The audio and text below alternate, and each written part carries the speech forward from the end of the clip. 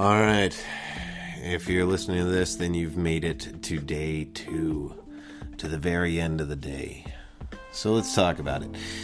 So there's something crazy that ended up happening to me, and I think it has to do with the chemicals in my brain, the nicotine, the lack thereof, and basically my body trying to adjust to not having cigarettes and being completely cold turkey quitting. I laid down last night feeling a normal amount of sleepiness. I'd say it was about 10:30, maybe 11 o'clock, maybe even later. But when I laid down, I found that I could not fall asleep, and I had ran out of melatonin.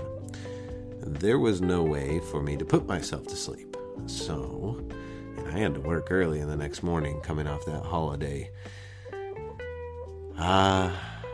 I made it through the day. I got to work feeling more well rested than I should have for only getting about 3 hours of sleep. I didn't crave a cigarette in the morning, and I was so busy with work and preoccupied with work that I really have a build-up craving for my break. By the time my break rolled around, I wasn't even paying attention, actually. Somebody had to tell me it was break time, which is a first. That usually does not happen, especially in the field that I'm working in. And went out to have my break, which I normally would have a cigarette, and instead I went ahead and just listened to a podcast. I actually listened, trying to catch up on the Joe Budden podcast. It's a little difficult because they publish 2 episodes a week, and their episodes are about 2 hours long. So car ride to and from work and get a chunk of it done. If I have some extra time in the evening, maybe I'll try and get through the episodes, but it's easy to create a backlog with that particular podcast. So I've been trying to hit it on the breaks, and I've noticed one thing, and I need to warn you all of this. When you take breaks and you are no longer a smoker, you probably should set a timer.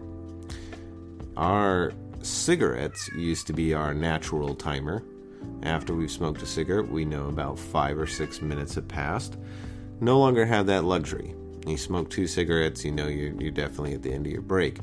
Don't have that luxury anymore. So, if you have an Apple Watch, get the timer complication added to the watch so you can just hit 15 minutes as soon as you punch out on your break, or get in the habit of being around other people that are watching clocks. Try to stay away from the smokers. Obviously, you don't want to be in the smoking area when you're trying to quit smoking. But do what you can to watch the clock, because it is a little bit different of a beast. It's one of the things that changes in the realm of a non-smoker, going from a smoker to a non-smoker. And like I said in the day 1 observations, and I was letting you know the previous time I quit, one of the biggest impacts I had is I had so much more free time than I had ever had before.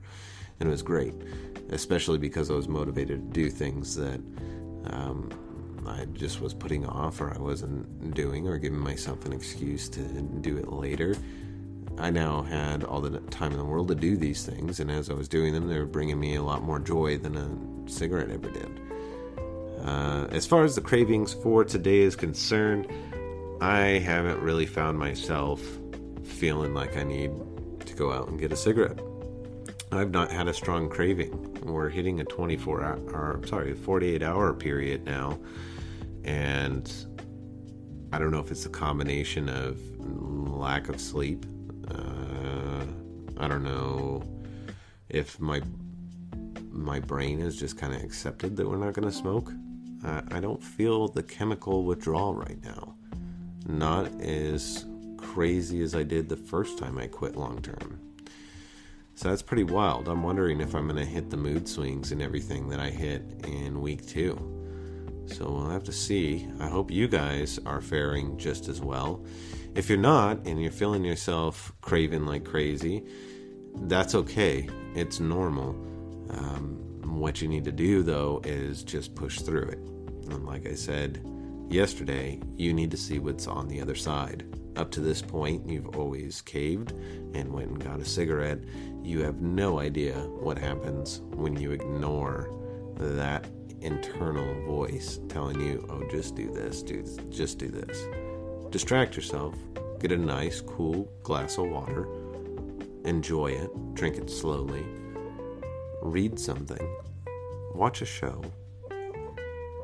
Do something, anything, but ignore that voice.